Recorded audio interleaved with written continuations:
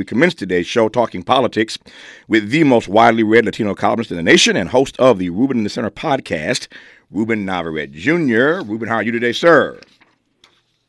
My brother, it's been a minute. Tell me, is there anything going on in the world we should talk about? Anything going on? I think there are a few things. There are a few things that we should sink our teeth into. Let me start with this. You saw, I saw, everybody saw, as we say in my neighborhood, everybody saw the news over the weekend that the first, and I'm going to put it this way, the first of these three college presidents who were put on Front Street last week at this hearing, this congressional hearing, the first of those three has gone down. I quote the congresswoman who grilled them in that hearing, 1 down, 2 to go. That's what she said, 1 down, 2 to go. Before I jump into the conversation with Ruben, by the way, one of those three presidents, there's a UPenn president, Harvard president, who's a black woman, and MIT. They were the three being grilled last week. So UPenn, Harvard, and MIT. Ruben, by the way, went to Harvard, so I'm anxious to get his take on that. So the Harvard president and the MIT president so far are holding on. They're holding on. But the UPenn president bit the dust over the weekend. They forced her out after this hearing last week. And if you didn't hear how that hearing went, take a listen. Ms. McGill, at Penn, does calling for the genocide of Jews violate Penn's rules or code of conduct? Yes or no? If the speech turns into conduct, it can be harassment, yes. I am asking specifically calling for the genocide of Jews. Does that constitute bullying or harassment? If it is directed and severe or pervasive, it is harassment. So the answer is yes. It is a context-dependent decision, Congresswoman. It's a context-dependent decision. That's your testimony today. Calling for the genocide of Jews is depending upon the context. That is not bullying or harassment. This is the easiest question to answer yes, Ms. McGill. So is your testimony that you will not answer yes? If it if the yes speech or becomes no? If the speech becomes conduct, it can be harassment, yes. Conduct meaning committing the act of genocide? The speech is not harassment?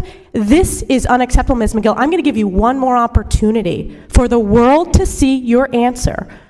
Does calling for the genocide of Jews violate Penn's code of conduct when it comes to bullying and harassment? Yes or no? It can be harassment. The answer is yes.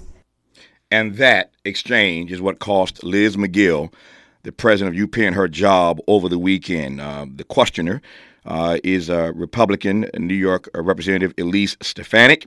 And again, as I said earlier, she has now said 1 down, 2 to go. She's not stopping until the president of Harvard, President Gay, resigns, and the president of MIT steps down as well. But Liz McGill is done now as president of UPenn. Is it justified? Should they have forced her out at UPenn? What about the sister who now runs Harvard? There are a lot of folk calling for her resignation. Will she be the next one to bite the dust? All over this hearing from last week, which obviously is connected to what's happening in Israel and Hamas. There's a lot to talk about in this hour. Just getting started with Ruben Navarrette Jr. on Tavis, Smiley. From Lamert Park with love, this is Tavis, Smiley. Smart talk for curious people just like you. You're listening to Tavis, Smiley. Tavis, Smiley, and Ruben Navarrette Jr. just getting started in this first hour, talking about many of the trending topics, politically, socially, culturally, and economically, as we do every Monday or most weekdays on this program, particularly given that we are in a political season. So hard to do a show any day right around here that does not engage in some dialogue about all the politics that our country is navigating its way through between now and next November. That said, you just heard the clip that we played from this hearing last week where, again, New York Representative Elise Stefanik, Republican, went after these three college presidents. Specifically, the question that she asked was about the genocide of Jews.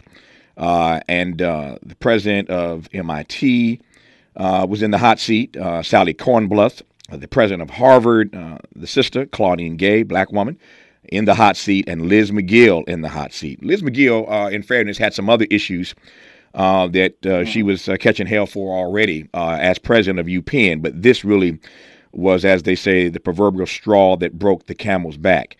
So, Ruben, let me just, you're the guest, you're the contributor, so let me give you your opportunity to respond first, and then I'll tell you what I think of all of this, and you and I can kind of go back and forth as we typically do. But anyway, I pass the mic to you, sir. What do you make of this fallout? So the cover story is that Liz Miguel resigned. Everybody knows she was obviously forced out and fired. I'm glad she was fired. She failed in her job. And probably the most important thing you can do when you get this big, fat salary to be a university president is you have to be able to communicate well.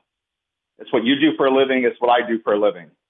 And one of the things you are there to do is to represent university and to speak clearly and forthrightly in a situation like that, and the heat is on. Now, add to this the fact that Liz Miguel is not just a lawyer, but is a former dean of the law school at the University of Virginia. She knows her way around the law. And I guess, about 50 years ago, there were two tables, one in Kokomo, Indiana, and one in Fresno, California, or Sanger, California. And our grandmothers might have sat us down and said, listen, there's going to be times in this life when you meet people who are so smart and so educated that they're no longer so smart, that they've lost their common sense, that they're not very bright. And her handling of this question with legalese and all the hedging, it depends on the context. Just play in your mind what this would have been like if somebody had said, gee, there's a bunch of white folks running around, UPenn saying we ought to lynch black people. Is that hate speech? And she says, well, it depends on the context. Okay? You need to run her out of town on a rail if that happens. And I'm distraught, and listening to that, it was just horrible to listen to that once again, because how could somebody so smart do something so stupid that she stepped right in it instead of just saying outright, look, anti-Semitism is wrong. There have been these instances on my campus. You're right, and I'm glad you pointed this out. Miguel had other problems coming into it. A $100 million donation had gone out the window because a donor said, if she's not gone, I'm taking my money away. This was the straw that broke the camel's back. There had been a pro-Palestinian protest right after, actually, I think the day of Yom Kippur, so on a Jewish holiday, right before the October 7th attack. And so a lot of this has to do with timing and decorum. I would just like to have seen all three of these people, and I think all three probably should lose their job, including Claudine Gay, the first black president at Harvard. There's an interesting wrinkle there that we can get to in a second with regard to some of Bill Ackman, his comments. He's a prominent Harvard alumni who I went to school with, and I don't support what he said about Claudine Gay. We'll get there. But I think all three of these university professors or presidents should lose their job because the first thing they should have said outright was, anti-Semitism has no place in our campus. They needed to be somehow in touch with the hurt and the pain that our Jewish friends have gone through over the last 2 months. It's still a very raw thing, and they have completely mishandled this crisis on their campus. They did everything wrong. And the last thing they did wrong, brother, was they listened to lawyers. They got lawyered up. We now know that the same law firm advised McGill and Gay. And the very fact that they gave them such bad advice, and these university presidents were dumb enough to take that advice, I can't save them at this point. Yeah, I don't want to. Yeah, let me give you my my response to that. And this is tricky. This is thorny because Ruben raises a pretty salient and pretty, I think, spot on analogy here. So I'm talking now to all the black folk listening right now. Excuse me, and Ruben's right about this. If there were students on college campuses, white students, and they were saying, lynch the Negroes, and the president of that college or those colleges were then asked the questions that Liz McGill and Claudine Gay and Ms. Kornbluth at MIT were asked, and we heard them say it depends on the context. Well, there ain't no context to lynching black people. There is no context. Right. Ain't nobody trying to hear that. Nobody, or if they're calling Hispanics, I won't say the name on the air. Ruben knows it well. I'm sure he's been called it a few times in his life. If they were calling Hispanics a bunch of names, and some college president said, well, it depends on the context. Not so much. Not so much. So I hear Ruben's point in that regard, and I can't argue that. But what And I can't argue also, Ruben, that they got bad legal advice from this law firm. And trust me, I've worked with some law firms in my life and career, and sometimes they can give you some bad advice for all the brilliance they think they embody. They can be pretty stupid themselves sometimes. I'm not trying to demonize lawyers, but sometimes these law firms give you horrible advice. Trust and believe. I know this myself. Having said that, I think what they were attempting to do, and in this regard they were right, and this is where I think you and I split company just a bit. They were right in part because they were trying to give an answer to a trick question, one could argue, about the vitality and the importance of free speech. You and I both know, we know the old adage, that we have to be willing to defend the free speech of others even when we disagree with that speech. So part of what they were attempting to do was to protect the notion of free speech in this country, number one, which can in fact be context dependent. That's a legal answer, but it's an accurate answer. It does, in fact, depend on the context, but we cannot run around denying people access or an opportunity to free speech. And in that regard, I think they were right with their legal answer. Now, here's where you and I agree. That legal answer was the wrong answer in that context. And the answer should absolutely have been, we will not tolerate under any circumstance, any condition, anybody on our campuses calling for the genocide of Jews or anybody else. We will not tolerate that. And I think you're right that while the legalese answer may have been technically correct, they missed a moment forthrightly and clearly for moral clarity. And that's where they lost it. They missed an opportunity for moral clarity. The answer to that question is a simple answer. We do not tolerate that. We do not accept that. And they went all around the mulberry bush, and they couldn't give a clear, concise answer that evoked some sense of moral clarity. In that regard, to your point about your grandmother, they got all this brilliance, all this intellect. They were so stuck on stupid, they couldn't just give a clear answer to a very simple question. Again, trick question though it might have been, they could have just given a clear answer. They didn't. They missed a moment, I think, Ruben, again, for moral clarity. Yeah, that's part of it. The other part of it is not only did they miss the moment, but they doubled down on bad acts, on making mistakes. When Claudine Gay, for instance, at Harvard, when that letter was written by Harvard students and signed by some 33 different organizations, incredibly bad timing and bad form right after the October 7th attacks, while the wound was still open, right? Claudine Gay didn't say anything about that letter. What she said was ultimately a few days later, as you recall, there was a private group that hired a truck, a van, to go around Harvard Yard showing the pictures of various students who belong to these organizations. And she said, that's harassment, right? Okay, I can go with that. That's harassment. But you see the bad look, the bad optics, that you didn't think the letter was harassment of Jewish students, but you do think that outing the people who wrote the letter, well, that's harassment. If she had just said nothing, right? The problem with these people, and I mean these people, university presidents across the board, and particularly the elite colleges, is they really don't believe what they say about free speech. Because if you bring a white conservative to campus, there is no free speech. They will cancel that speaker. It's happened before many times. That speaker has to hire their own private security because they're not safe as conservatives on these campuses. They just had a ranking of all the various free speech the degree to which various colleges practice free speech, and Harvard was dead last. My alma mater was dead last. You know why? Because if you're a conservative white Republican, you're not welcome at Harvard. They don't care about free speech then. It was this too cute by half. They're too selective. It suits them. And by the way, these are university presidents. They're not lawyers. I didn't hire them to be a lawyer. Mm-hmm. You hire them to be a university president. Their job is not to, quote, protect free speech. Nobody believes that they did this because of free speech. They did this because they wanted to avoid conflict. They're bureaucrats who wanted to keep their jobs. And so they avoided conflict by engaging this issue and trying not to, by their mind, take sides. But it didn't work that way.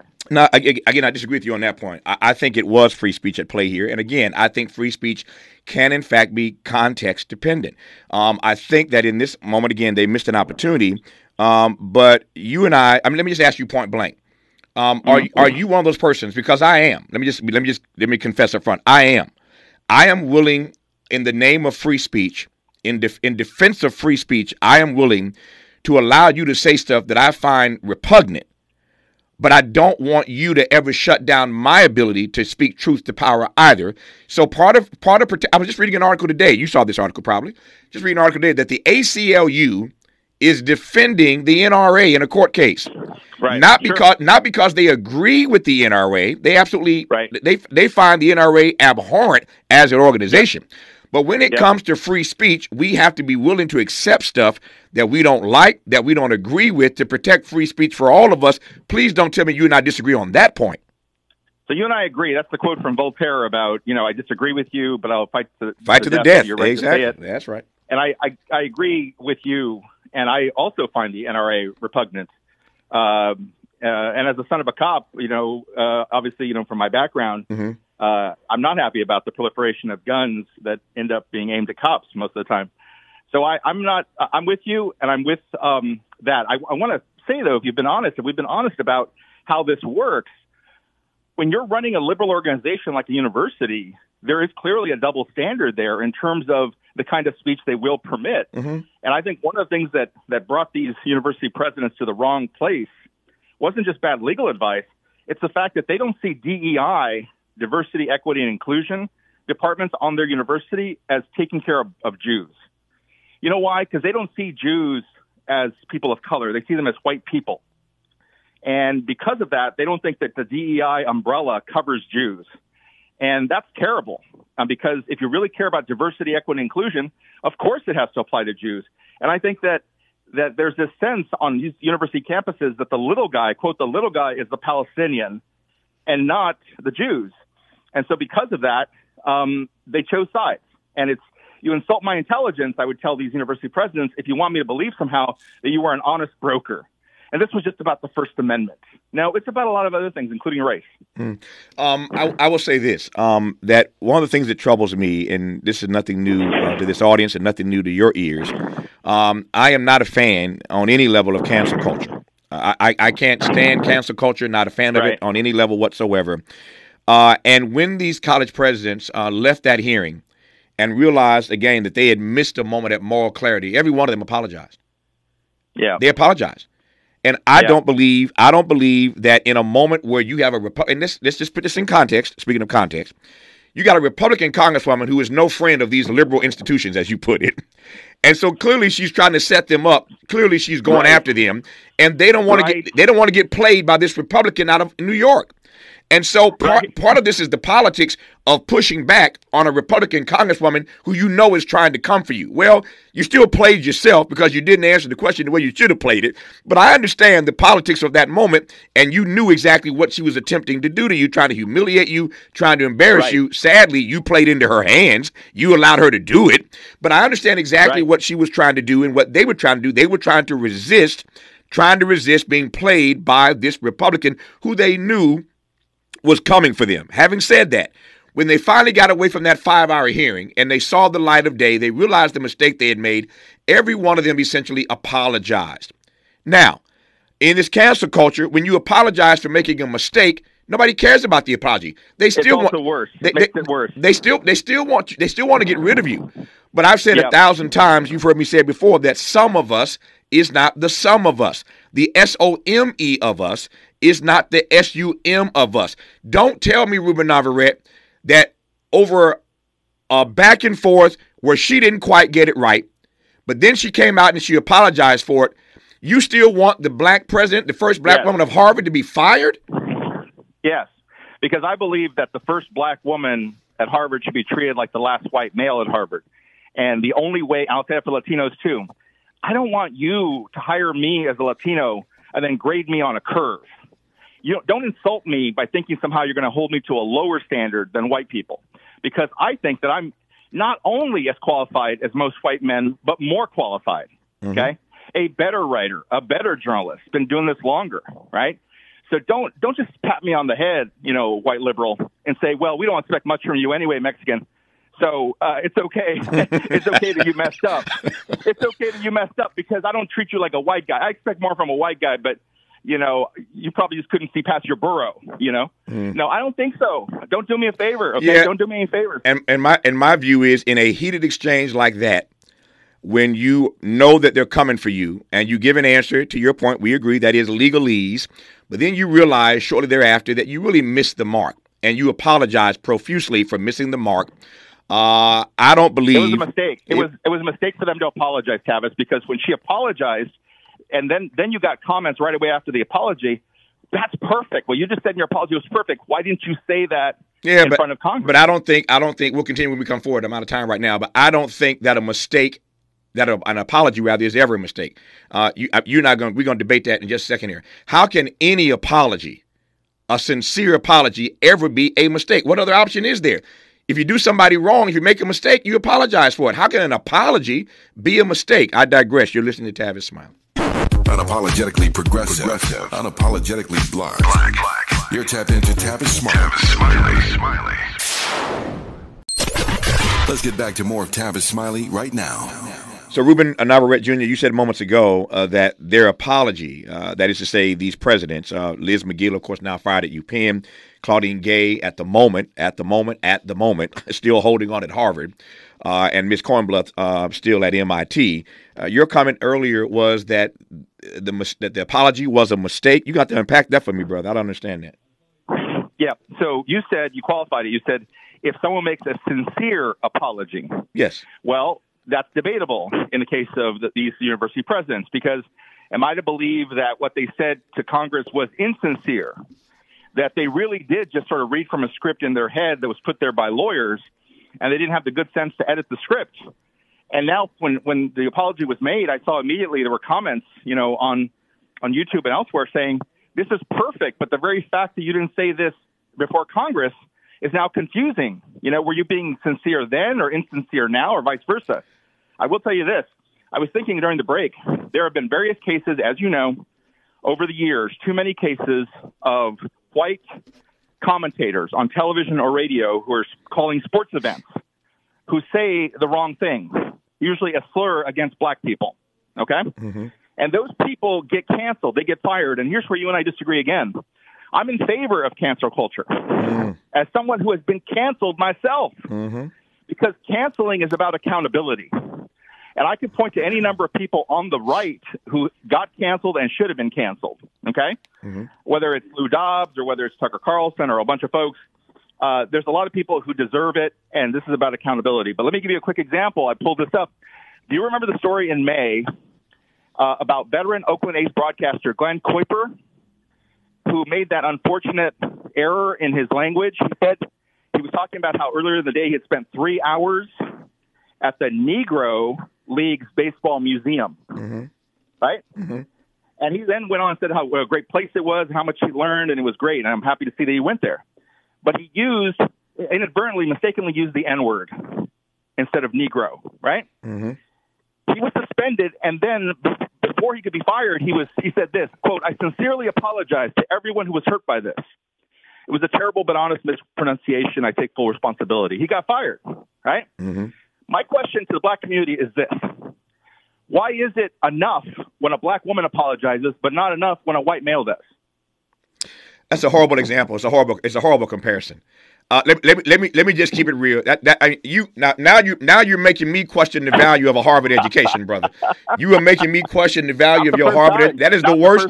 That is the worst example I've ever heard you give in our 30 years of our friendship. That's a horrible comparison. Let me tell you why. That's a sincere apology. No, let me tell you why. Any white man that has the word nigger come off his lips, that was not a mistake. And it is a demeaning and derisive and derogatory term. I agree with you. That is not. That is not. I don't think okay, but that is not. But that is not what these presidents are accused of. They are accused of giving a legalese. How many folk in our history have given legal answers to questions when they're on the hot seat that perhaps wasn't the right thing to do, but they did not affirmatively call these Jews out of their name. They did not affirmatively say that genocide is okay. They did not affirmatively in any way demean them, demean Jews, that is. They gave a legal answer to a question they should have known better. They should not have been parsing. They should not have listened to their lawyers. I repeat for the third time, they missed a moment of moral clarity, but that is not the same as calling a black person a nigger. It's not. Yeah. And I agree with you that any white person who has that in their mind and in their vocabulary, that's telling us already who you are. Precisely. The reason I point that out is literally in the guy in Kuiper's apology, he says, I quote, "I sincerely apologize," right? So where you and I argue is over the use of the word sincere. I do not. I think you are too generous in saying that these apologies from these university presidents were sincere. We don't know that.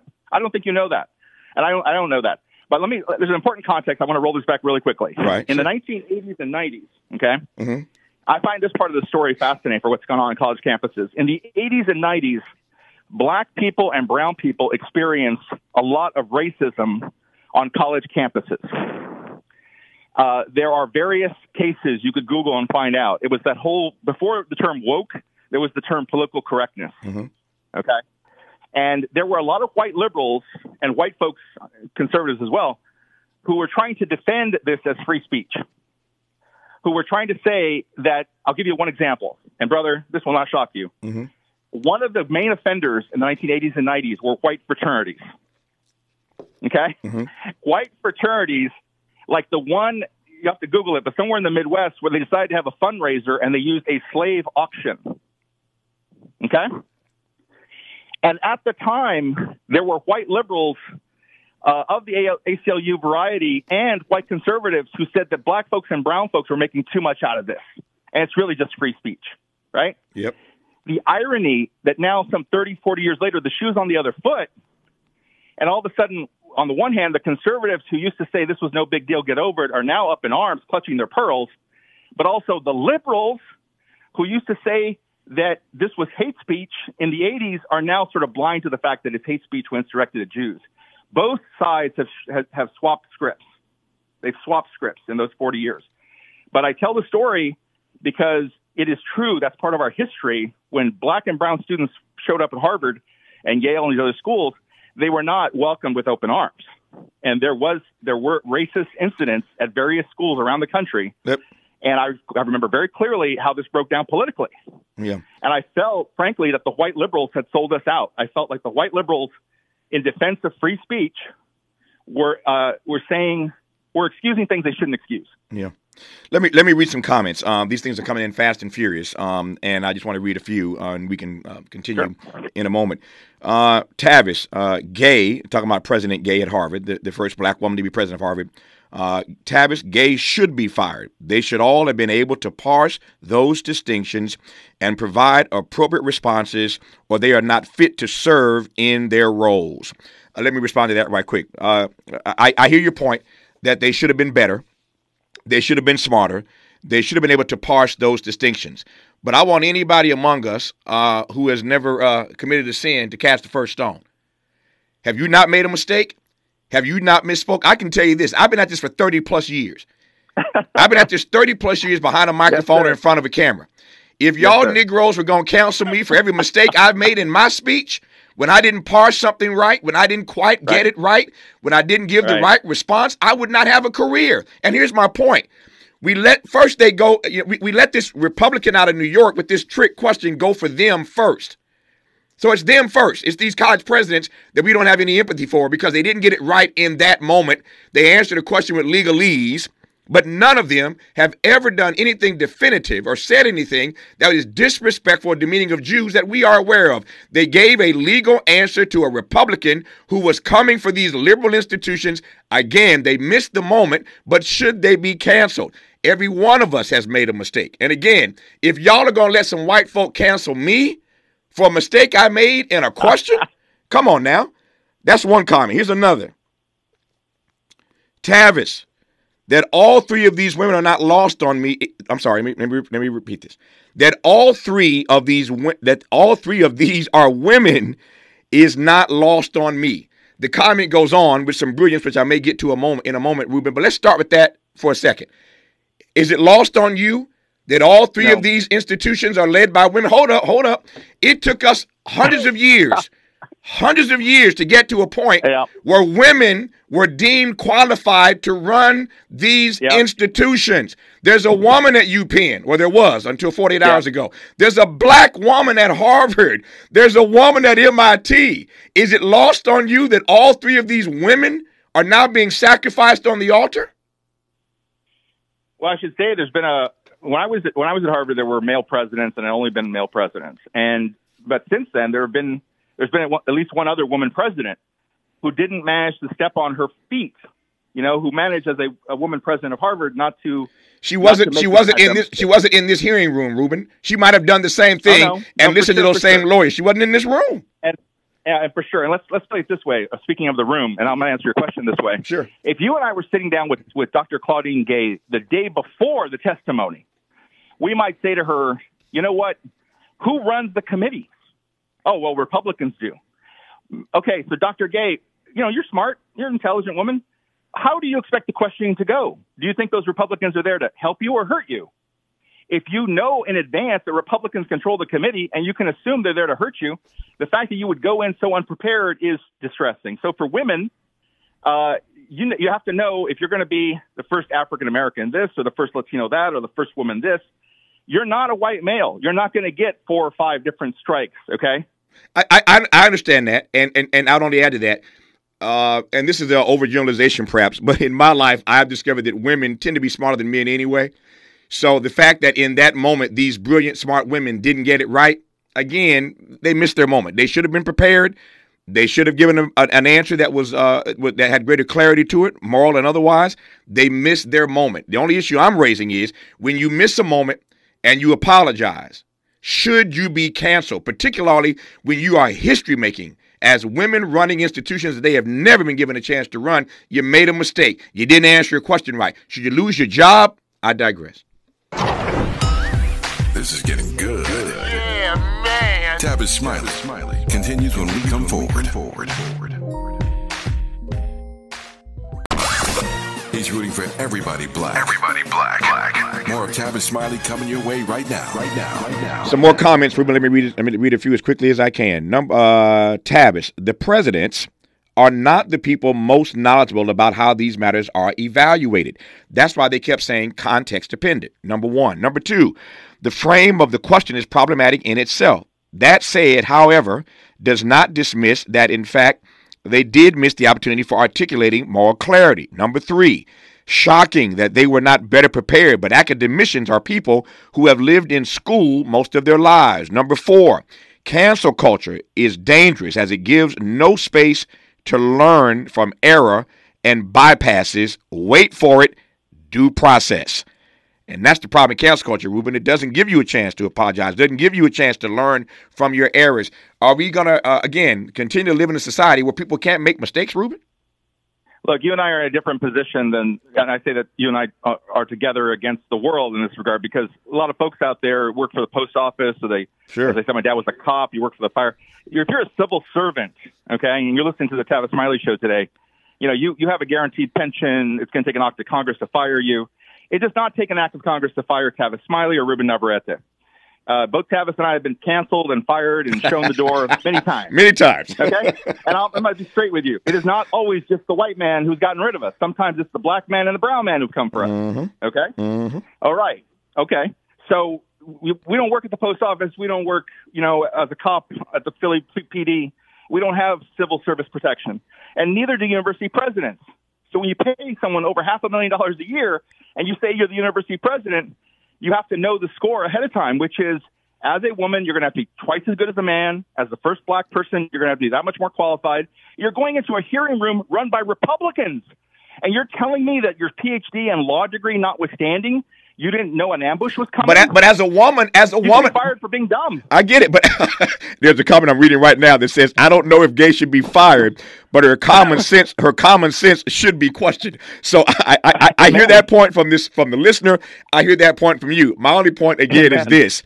If white men, hear me, if white men are allowed to make mistakes perennially, hold up, perennially, day in and day out, and not just mistakes, but they are misogynist. Oh, yes. They are racist. They are homophobic. They bankrupt They bankrupt companies. If they can do this over, and Donald Trump filed bankruptcy, 3 or 4 or 5 times and became president of these United States. Don't tell me that white boys can make mistakes perennially every single day, and 3 women answer one question without moral clarity, and they should all be canceled. Get out of here. Get out of here. More Tavis Smiley when we come forward. More of Tavis Smiley when we come forward. More honesty than you can handle. More empowerment than you can imagine. You're tuned in to Tavis Smiley. Ruben Navarrette Jr., I'll give you the last word here, but let me just say, I was thinking during that break about the following. I was thinking of all the white men in Congress. In Congress. Right. And all the stuff they've gotten away with. Right. I'm thinking of all the white men in Congress and the hearings where they've grilled other people when they had their own skeletons in the closet. Can I keep it real? Can I take it to the bridge? Can I hit it and quit it? I'm thinking of Joe Biden. I'm thinking of Joe Biden and Anita Hill. He didn't get canceled after that. I'm thinking of Joe Biden and the crime bill. He didn't get canceled after that. He became president. I'm thinking of Bill Clinton and Monica Lewinsky. He didn't get canceled after that. I'm thinking of George Bush and Iraq and the weapons of mass destruction that never existed. He didn't get canceled after that. I'm thinking of Ronald Reagan and Iran-Contra. He didn't get canceled after that. But 3 college presidents who are women for the first time ever in history, you have this moment. And we want to cancel all 3 because they didn't answer a question right. When white men do this day in and day out and they never get canceled, I digress. The last 2 minutes belong to you any way you want to come. And they have to, as they say in Spanish. Not only did these women get bad advice, I laid dollars to donuts. They got bad advice from white men. Exactly. Exactly. That's why I'm going to tell you, I believe in reincarnation. My wife wants to come back as a dolphin. I want to come back as a white male. Because, one, I'm tired of working this hard, okay? I'd like to know what it's like to be born on third base and have a little privilege. And also, I want to know what it's like to get 5, 6, 7 at-bats. Because it's been my experience that whenever I get canceled, I don't fall up. I don't fail up. I roll all the way down the mountain. And then when I hit the ground, some hombre, some other Latino comes over and stomps on my face. So this is not an experience I can relate to, where you're someone like Tucker Carlson who gets fired from Fox News and it's the best thing that ever happened to you. Now he has a streaming service, $9 a month. You know, he's going to make a fortune. So I can't relate to that. But here's the thing. That I can complain about that, but that's the way it is. You got to know the score. It doesn't do me any good as a Latino to go around and complain about the fact that white journalists are held to a lower standard. I have to get up early and stay up late and work harder than anybody else because I know I'm under a microscope. I get it. And those 3 women presidents should have known they were before a microscope. Kamala Harris is not Joe Biden. And just because Joe Biden gets many bites of the apple does not mean that the microscope is not up on Kamala Harris. And that is what you and I have talked about before. Nope. We want to have African Americans and Latinos in these positions. But speaking for myself and my own community, I'm going to say to all these Latinos, when you get up there, don't you embarrass me. Don't you make me look bad, okay? Because I'll pull your ticket. And my view is simply this. When and where I enter, the whole race enters with me. When and where I enter, the whole race enters with me. I want to represent for my people. I want to do my best for my people. I recognize that if I make a mistake, it might foreclose on an opportunity for another black person down the road. I get all of that. And yet I do not want to live in a world where women and people of color who've arrived at some place historically that we've been denied for centuries make one mistake answering a question with legalese. They've done nothing to hurt or harm Jews. They didn't answer the question with moral clarity. I do not believe that should cost them their jobs. I digress. Ruben Navarrette Jr. We'll do it again down the road. Happy holidays, my friend. All the best to you. Happy holidays. Love you, brother.